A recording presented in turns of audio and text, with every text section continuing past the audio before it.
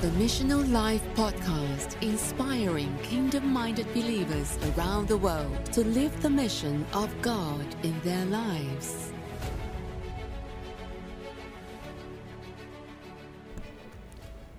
All right, welcome back to the Mission Life Podcast. Today we are at the NRB event in Nashville, Tennessee, and we have an opportunity to sit down with Doug Hershey. Doug is the author of Jerusalem Rising, the City of Peace Reawakens, and the administrator and owner of Ezra Adventures. Welcome to the show. Welcome. Thanks for having me on, guys. Awesome. So obviously you have a huge love and passion for the country of Israel. Can you take us back to when did that first begin to awaken in your life?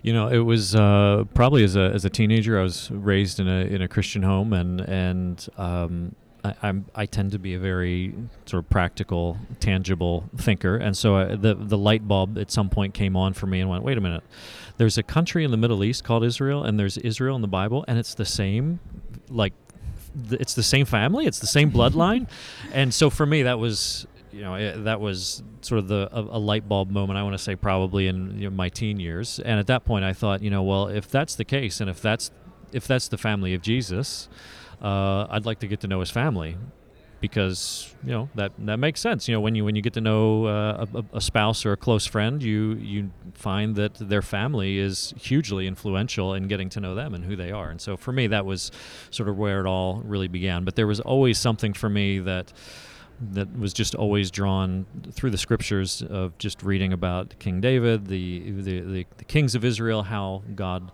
led them through the wilderness and bringing that. That was always something that was just always sort of an igniting point for me. That's always something that I always just really connected with. Wow. And so from that time that you became interested in it as a teenager, when was the first time that you went? Yeah, the first time to Israel, in fact, I mentioned it a little bit in Jerusalem Rising at the very beginning, is that I had this moment. I was on a bus trip. I want to say it was 21, 22 was my first trip there, and stepped off the bus on the Mount of Olives, and it's just this beautiful, iconic view. If you've never been there, you've probably seen photos from that exact location, just overlooking the Kidron Valley and the old city. And I just kind of took a moment and stepped aside and just kind of let the moment sink in. And I began noticing these white puffy clouds rolling over the city. And, there was noise and horn honking and people yelling. I mean, it's city life, but I was really struck by these white clouds. And I thought, those white puffy clouds just look a whole lot like the white puffy clouds that roll over my house back in the States. And again, it was sort of this moment of like, wow, this is real. Like, this isn't a story, like a bedtime story. This isn't something in some, cerebral prophecy, mindset. This is a real place with real people, real problems, real horn honking and yelling, but also very real prophecy about what God is going to do in the city. So again, that it became a very real and very tangible thing, and that was, on my first trip at 22. And at that moment, in fact, I don't remember anything else from the trip, from that particular trip, 20 some years ago for me. I don't remember much else of that trip. I remember that moment and thinking, even if I have to wait 20 or 30 years, I know where I'm coming back to. And that was something that I can't say that's when a specific call began, but it was just something. I don't know that it was anything that was dropped into my heart as much as something that was already there that just really came to life and really brought some clarity for me. Wow. Yeah, when I talk with a lot of people that have been to Israel, we haven't been there yet, but we plan on going, and people just say it just comes to life. That kind of to your point, that it's no longer just a story in a book. It's no longer just this image in their mind, but they see that it's very real, that they can touch it, they can feel it. And in a sense, there's just almost I don't want to say a lingering, but a continual presence of God. And that things just become so different in their minds, and so I know that through Ezra Adventures, your tour company, you take guests, you take people to Israel. Tell us a little bit about, from your perspective, you felt that yourself, that first time you were there. But tell us kind of what it is like to observe other people going through going and experiencing that their first time. Yeah, it's a great question because when clearly, like if you've never been there, you don't have anything to really base it on, and you kind of sort of imagine how things are. But it's as real as sitting at this table here talking to you guys. Like there's something that's very real and very tangible that like everyone says, the Bible really does seem to read and live in color, and after that, and things really begin to become real because. Again, it's not something you're reading anymore. You're walking in it and you're living in it. And so with my company, Ezra Adventures, the whole point wasn't just let's put a tour company together, but we primarily focus on small groups. And I say small, like 6 to 12 people tops. There's a lot of places I can take a group of 10 or 12 people that I can't take a group of 15 or 20. And these are really smaller, sort of intimate sort of connections with the people and the land. But even more so isn't just to go to Israel to see where Jesus walked or see where King David or whatever. Yes, we do those things, but the fact is, and this is some of what the photo book process with Jerusalem Rising and my first book Israel Rising is the theme of ancient prophecy, modern lens is the theme of the book, is that when we take people to Israel. It's not just seeing the biblical sites of the past, but we're walking through the things that the prophets talked about that are happening right now. Mm-hmm. And so I often make the point, on day one, is that, okay, you didn't come to the land of the Bible to see what happened in the Bible. You're coming to the land of the Bible to see where the Bible is at right now. Like we're living in Bible times right now. The things that Isaiah, Ezekiel, Jeremiah, Isaiah, pick a prophet, they all talked about what's happening right now. And that's what we focus on when we take our groups there, is not just saying, here's this site, here's that site, but this is something that Jeremiah saw ahead of time. And these vineyards in Jeremiah, when he says that, the vineyards of Samaria will be planted and the planters will enjoy its fruit, from the time that Jeremiah spoke about those particular hills, there's never been vineyards up until about 20 years ago.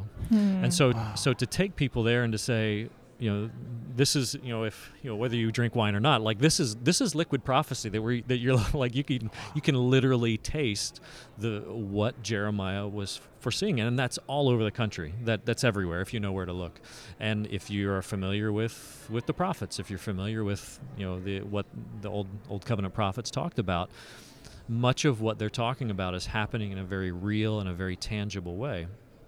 And so when we're taking groups with Ezra Adventures, we focus on that primarily. And of course, with the photo books, Jerusalem Rising is the second in a series of the Ancient Prophecy, Modern Lens series, which, again, takes these ancient things that are so unique and gives visual aid to it. Now, you mentioned the vineyards in Samaria that Jeremiah spoke about. Just for the listener who's just starting to learn more about this, could you give a couple more examples prophetically what is going on and just highlight a couple things that have stood out to you? Yeah, absolutely. My first book, Israel Rising, the ancient prophecy that I used is from Ezekiel 36, and Ezekiel 36 talks about when the land of Israel is when Jewish people are not in the land of Israel, the land will be desolate and the cities are destroyed and it'll be a mockery of the nations. But when the Jewish people start returning, the land will put forth fruit.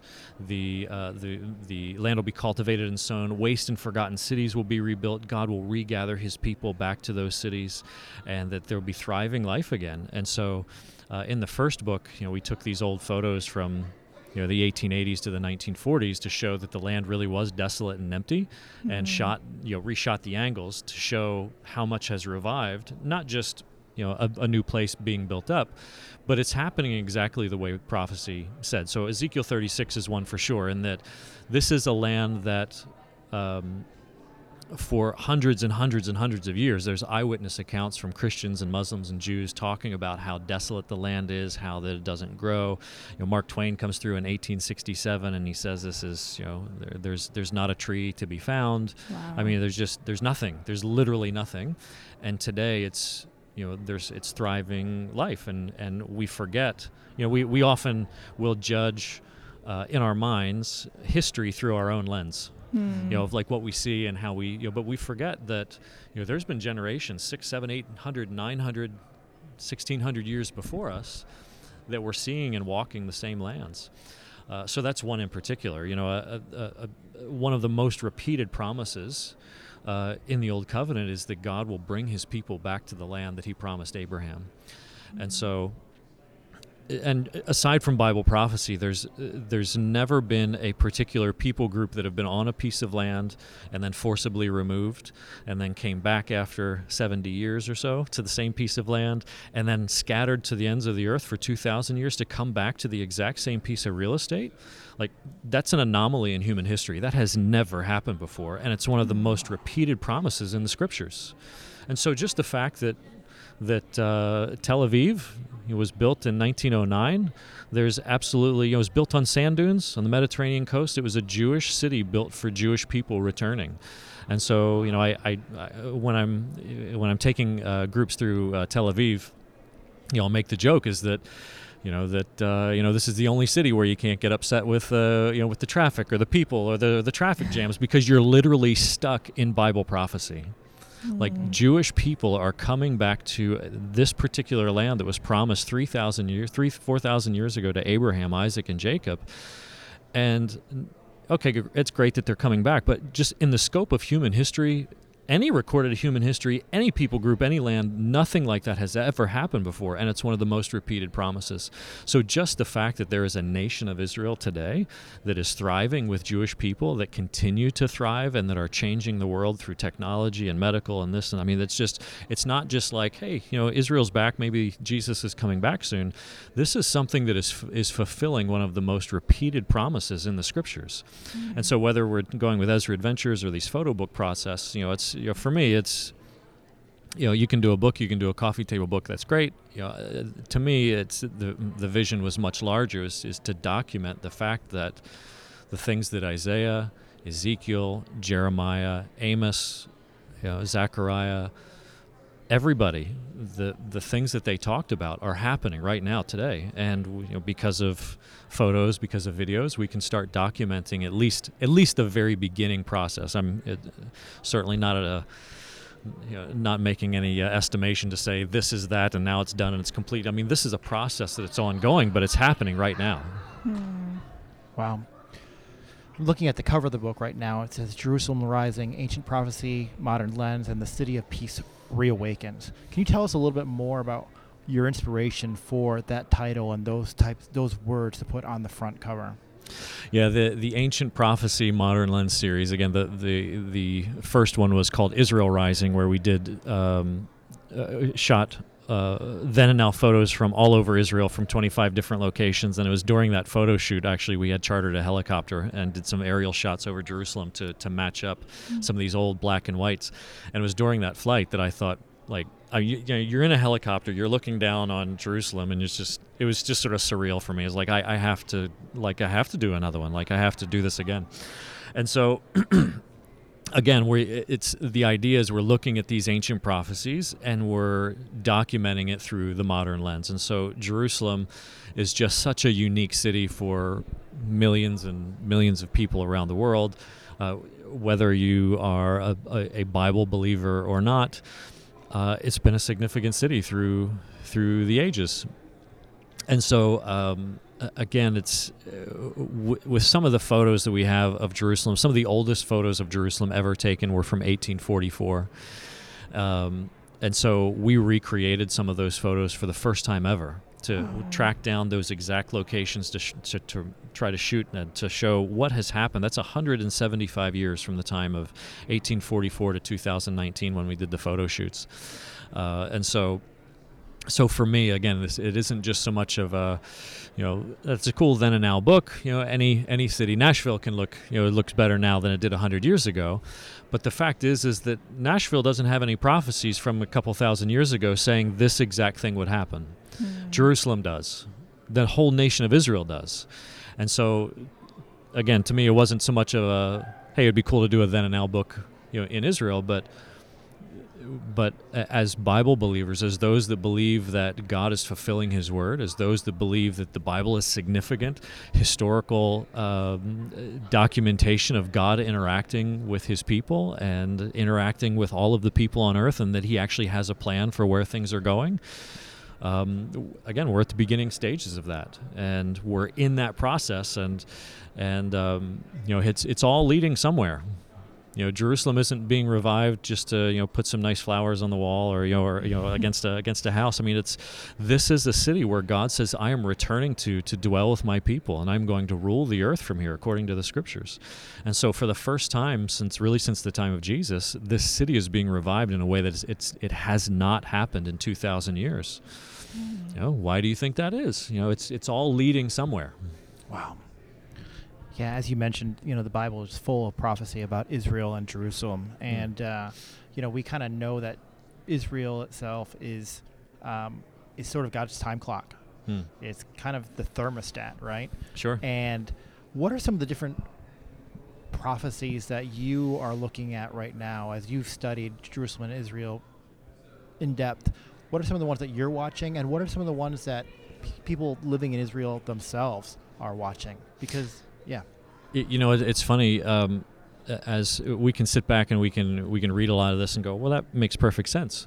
Most of Israel is a secular nation, and so I had, in fact, I write about it a little bit in Jerusalem Rising. I had a phenomenal adventure photographer by the name of Eden Ram, Israeli guy. He actually was born in California, but moved as a young boy to Israel, and secular family, but just loves being in the land. And just there's this, whether people have a cognitive spiritual belief or not, Jewish people are being pulled back to the land. Wow. And which is really fascinating. When it's also actually what Ezekiel talks about. Ezekiel talks about that he's going to bring them all back to the land, and then he's going to pour out his Spirit on them. And so the fact that a bunch of secular Israelis who don't really give much thought to their spiritual history are all somehow in their heart being pulled back from all these nations back to one particular location, it's exactly what Ezekiel said. He's going to bring them all back, and then he's going to pour out his Spirit. So the fact that Israel is being revived now is not because of any type of spiritual renaissance or spiritual revival, but God is keeping his word. And so he's keeping his word to his people, and as a demonstration to those that, that God fulfills his word. He's doing exactly what he says he will do. And if God will fulfill his word to his people through his scriptures, that's a pretty good indication that he'll keep his word to you and I, that he is faithful. He will keep his word. And so, to me, there's just so much that has been happening, and with Ed and I write a little bit about it in there, that we had this conversation at a coffee shop talking about how that Isaiah 11:11 says that he's going to regather his people back to the land a second time. Which is pretty amazing, because when Isaiah was first saying that, they hadn't been scattered the first time. So the first time they go to either Assyria or to scattered throughout the Babylonian Empire, and then they come back. They're there for a few hundred years in the time of Jesus, and then the Romans, and then eventually the temple's destroyed in 70 A.D. and they're scattered a second time. So Isaiah is saying that God is going to regather them a second time. So since the Romans, when is the second regathering? The second regathering is happening now. Thousands of years after Isaiah prophesied it. And so I'm having this conversation with Eden, who's not so much of a religious or a spiritual guy, kind of putting those pieces together, and I say, so isn't it amazing that Isaiah spoke it? Most likely, we're sitting outside in a coffee shop on a photo break, like just taking a break, having a coffee. Putting our feet up a little bit. And I said, isn't it amazing that Isaiah probably prophesied that very thing in this city, and here you and I my family history is Jewish as well, said here you and I as Jewish guys are having a coffee in a revived Jerusalem after God has brought our people back to the land a second time. And so I write about that in just sort of our little encounter in there. Throughout the book, I have these little clips called personal encounters of people that I ran into, or just like these types of conversations that just give sort of a very real human flavor to the things that are happening in Jerusalem. But to me, those are really the real special elements, is that of just whether it's tour groups or even a lot of Israelis. I mean, I have these conversations with Israelis of going like, these are our prophets. Like these Jewish prophets. They already told us all the stuff that we're living in right now. Wow. You mentioned so many of them have something in their hearts that's bringing them back to the country of Israel. And Jerusalem is not always spoken of as a very peaceful place. There's 3 major religions that claim Jerusalem. And so tell us a little bit about that. Obviously, if more and more Jews are coming back, that's potentially creating more conflict among Muslims and among Christians. And so what does that look like on a day-to-day level, just the conflict? We see it in the news, but can you tell us as a person that's been there and spent a considerable amount of time, tell us a little bit about that conflict, and also if there's what the perception is of more and more Jews returning home. Yeah, as I know this is on podcast, but I'm going to flip through the book and I'm going to get your reaction to some photos. Sure. As we're talking, but one of the stunning things here is that Mark Twain goes through this land in 1867, and he talks about it being empty and being a dump. In 1844, which is one of the oldest photos ever taken of Jerusalem, there was a census that was done by the Turkish Empire, the Ottoman Empire, that said there were 15,000 people living in Jerusalem between Christians, Muslims, and Jews, and it was a Jewish majority. So 175 years ago, during a Muslim rule of 400 years of Turkish Muslim rule, or what was Ottoman at that time, there was still a Jewish majority in Jerusalem in 1844. So Jews and Christians and Muslims have gotten along just fine. So one of the most contested spots on earth that you hear a lot about in the news, and we have this conversation with people that come, is that come to Israel on Ezra Adventures, is we kind of start by, it becomes a joke, but we say, stop watching the news, because quite literally what you see on the news is wrong. Like, it's not even just a little distorted, it's just wrong in terms of what the conflict is. And there are a lot of communities, even today throughout Israel, that Jews and Arabs get along great. They're friends, they work together, their kids play together, they have these communities. But what I want to show you is a photo of an area just outside the Temple Mount. And I'll turn it around here. And this is an old photo from June 1933 that I got from the Israel Antiquities Authority. And what this photo is showing from 1933. So this is less than 100 years ago. This is just outside the Temple Mount, and literally, if this photo would expand out, if you would, from this angle, if you would turn 90 degrees, you would be looking at the Al-Aqsa Mosque. Wow. So quite literally, outside the mosque, like what do you see here? Dilapidation. Yeah, just crumbling. Yeah, crumbling walls and but barrenness. But what this actually is right in here, you're absolutely right. That's absolutely true. But this right here, this is a field that was being used for cucumbers and cabbages. Oh. So quite literally, and now on the new photo here, this is from 2019. Now it's an archaeological park. Just tremendous history that they found after they dug down through this. So. Wow. My point is in 1933, nobody cared about Jerusalem's holy sites. It was literally a farm outside of the Al-Aqsa Mosque. They were doing cucumbers and cauliflower, and so when with respect to whoever says whatever, the fact is that when you have Muslims, Muslim clerics will get on and say Jerusalem's always been a holy site.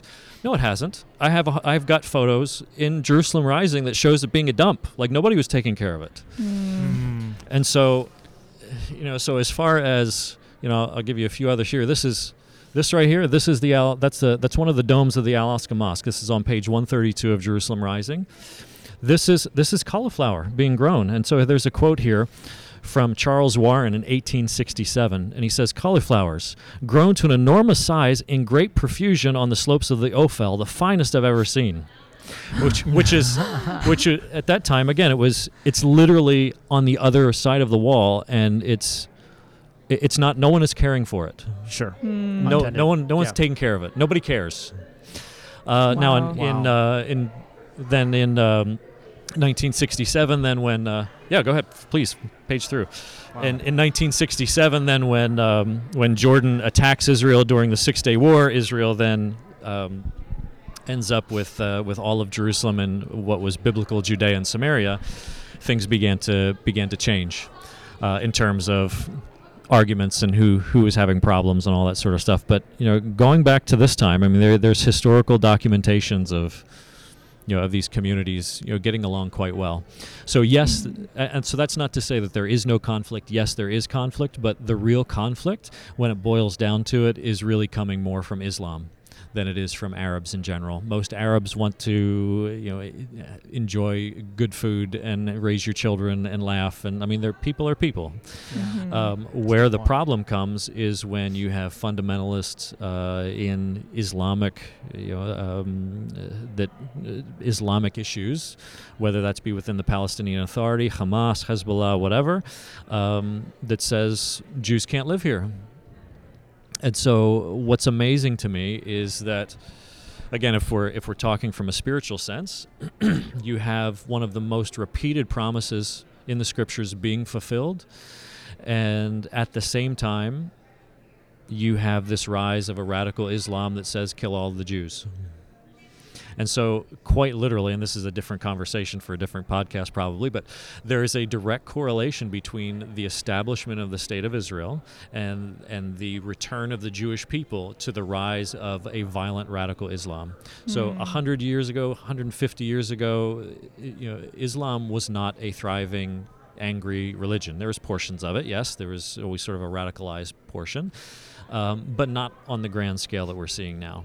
And one of the tipping points is, in my mind, has everything to do with the nation of Israel, with the return of the Jewish people, but even more so if we talk about very clear black and white, the God having a plan and the enemy opposing his plan. Again, one of the most repeated promises, God bringing his people back, restoring the land, restoring the city. And Zechariah, again, we're talking even Old Testament. Zechariah talks about the Messiah putting his feet on the Mount of Olives and entering Jerusalem, a Jewish Jerusalem, to defend his people. So Jerusalem is being restored. The people are returning. The conflict is increasing. Again, what do you think is coming next? According to the prophets, a Messiah is arriving. The Messiah is arriving. Jesus, we know again from the book of Acts, when the angels say he's coming back to the same spot that you saw him go up from, that was on the Mount of Olives. That's exactly what Zechariah said. These are all very literal, tangible locations. And in Jerusalem Rising, we're able to, even if you've never been there, of course, we're able to put not only just visual documentation of what the city looks like, but, what did it look like in this one photo here from 1910, 1920? We have, again, in Jerusalem Rising, we recreated some of the oldest photos of Jerusalem ever taken from, let me find a couple of them for you here, from 1844. The difference of 175 years. Here's some of these old photos from 175 years, but I want to show you what some of them look like side by side as we page through here. With some of them. Here's one. Here's one from the Jaffa Gate. Wow, listeners, the contrast shown in this book is astonishing. Just the photography from current is it's second to none. Wow. Amazing. And so while it's a good coffee table size book, and a lot of people use it for that, and but it's really intended to be more than just then and now photography. It is, what I like to consider. We're in the process of documenting visually through a modern lens. We're able to document these ancient biblical prophecies to say, with a bunch of history throughout the book, of course, to say nothing like this has ever happened before, but it's happening right now. Here are the photos. Wow. And never in Israel Rising, in Jerusalem Rising, the two photo books, I never make the statement of like this is that, but I like to kind of leave it open for my readers or for those that are paging through, saying this is what was prophesied 2,600 years ago. This is what the city looked like prior to 1967 or in the late 1880s. This is what it looks like now. Nothing like this has ever happened before, and you can decide if what we're seeing now is what was talked about previously. Wow. So good. Yeah, these photos are just outstanding. Just the contrast that we've been looking through in the last few minutes. Of course, it's full of beautiful photos. Yeah. But are there any that stick out to you from a personal standpoint of, you've experienced something there, or there's something special that sticks out to you? Are there any locations in Jerusalem that are documented here that you have a special just feeling towards, where you maybe heard God or some kind of revelation came? Can you speak to that? You spent a lot of time in Israel, so could you share some of that with our listeners? Yeah, one of the most, I'm paging through here to give you a visual of one of the most special aspects of gosh, there's so many of them here, but there is one of them from 1844. And what's amazing to me, and I enjoy history, and I didn't put some of this history in here because I felt like it would go in a different, in a little bit of a different direction. But in 1844, in Istanbul, a world away, is an Ottoman Sultan who is, here we go, now we're getting a little closer. An Ottoman Sultan is changing some things around. He's trying to modernize the Ottoman Empire, and he orders a census. I mentioned earlier, in 1844, he orders a census that says that there's 15,000 people in Jerusalem. Here, this is the photo I'm looking for. So this is a photo that was taken in 1844, and so there's a French guy in Paris who, about the same time, 1840s, was learning this new style of photography called the daguerreotype style photography, which is the actual photo that you're looking at here, and it was done on these plates where you would slide in and put some iodine and some other mercury and some other things on it that would kind of burn these plates. And he goes on this long adventure from 1840 to 1844, all through what's now Syria and Israel and Egypt, just documenting for the first time ever. He happens to land in Jerusalem in 1844. At the exact same year that a mile away, or I say a mile away, years, light years away, I should say, this Ottoman Sultan in Istanbul is ordering a census of the Ottoman Empire, which includes Jerusalem at that time. So why I'm putting that together is that when we look at these photos from 1844, you can know, according to Ottoman census, that there's only 15,000 people living in this city right now. Wow, like a small town. Yeah, exactly. Yeah. Yeah, we're in Nashville right now. That's like a suburb of Nashville, right? Right. I mean, that's kind of like there's nothing there. And so for me, one of these special moments is that this was right before 20, 30 years before a larger immigration of the Jewish people started returning. So it's almost like God is giving us a visual baseline of this is what the city actually looked like before the Jewish people started returning in mass numbers. So we found the actual rock outcropping. This is taken from the exact location as this. We found the actual rock outcropping where this French guy from literally 175 years ago, imagine the camera equipment in these big cases. Oh my gosh. It wasn't just him carrying around something in his pocket, he's not an iPhone. Right, exactly. He's got these huge trunks, and it's heavy, and it's cumbersome, and it's not like take a couple shots and figure out which one's the best one. I mean, it's you set it up and you've got one shot and you're going to do it. Working with mercury too, which is a whole other thing. Right, and the exposures were like sometimes 2-3 minutes depending on how bright it was. I mean, it was all these crazy calculations, so that we found like the exact rock outcropping of where this guy would have set up his camera gear, and we were able to take our whatever it was, Canon or Nikon or whatever Eden was shooting with, and take like 50 pictures while this one guy was just trying to set it up just to see what he can get. So to me, that whole connection of history to me was really special. Aside from the fact that how God works in history is that an Ottoman Sultan a world away and a French photographer another world away collide around Jerusalem in 1844 to provide us documentation of a baseline of what God was about to do in the city. That's good. To be able to come back here and then to find the exact location and reshoot those angles. Today there's over 1 million people living in Jerusalem, like in all the surrounding areas, like Israel and in Jerusalem proper, I guess you could say. So, I mean, that's just, again, when the scriptures talk about God multiplying his people back on the land and the waste and forgotten cities being rebuilt, you guys are literally looking at one of the waste and forgotten cities that has been rebuilt and God multiplying his people on a city that he has chosen to be his home, according to Psalms. And so, again, for me, these were there were some really special moments for me, and I, again, loving history and kind of being there and putting all those pieces together.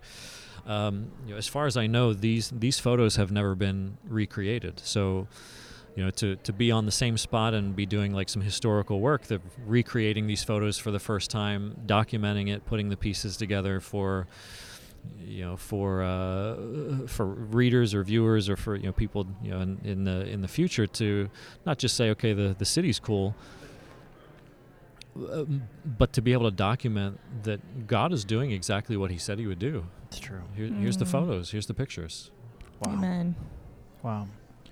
So for the listeners who buys the book and says, wow, I need to go to Israel, the next step is to book a tour.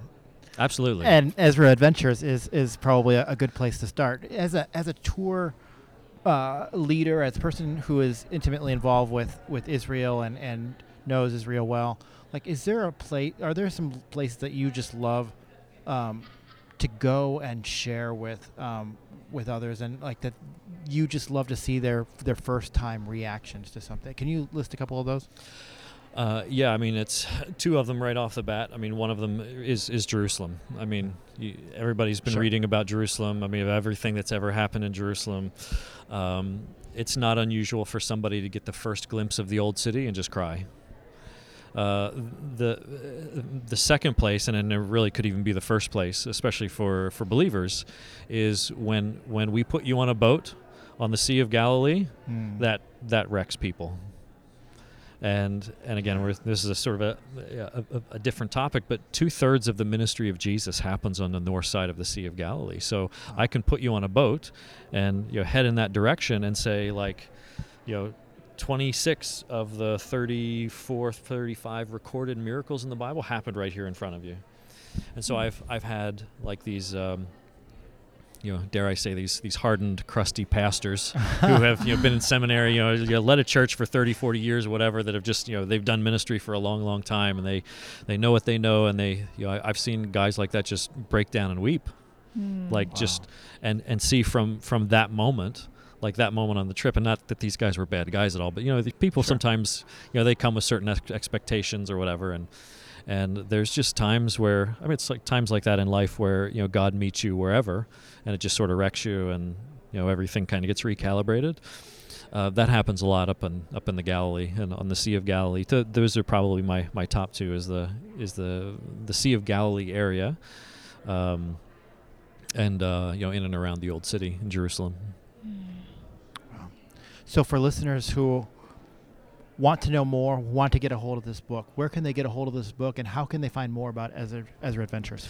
Ezra Adventures is easy, EzraAdventures.com.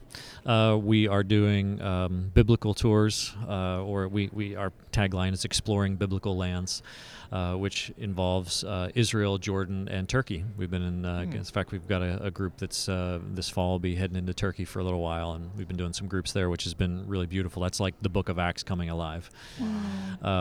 But EzraAdventures.com is where the trips are, where you can find out about the trips. With Israel Rising or Jerusalem Rising, you can find that at doughershey.co or Amazon, or really anywhere the books are sold.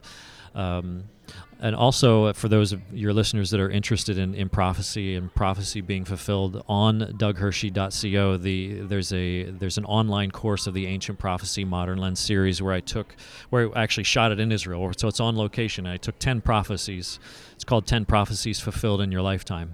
And so you can go on the website. You can purchase the online course, and if you watch the whole thing beginning to end, it's probably a little over 2 hours, and it comes with my teaching notes and the different references. And so, literally going to the spots, in kind of like Ezra Adventures. Kind of, we go to the locations, we read the scripture, and then we talk about, like, this is what has happened in the land at this particular spot since the time of whoever spoke it. So that's also on doughershey.co. But the books are Amazon, on my website, really anywhere. So at Tyndale.com, Tyndale's the publisher. They've been really great, and come find it. Awesome. We'll make sure we have those in the show notes for you listeners. Doug, what a pleasure to spend some time with you. Thank you so much for being obedient and just being able to document things that most people would miss, but your careful eye and documentation has captured for all of us. Thank you so much. Thanks for having me on.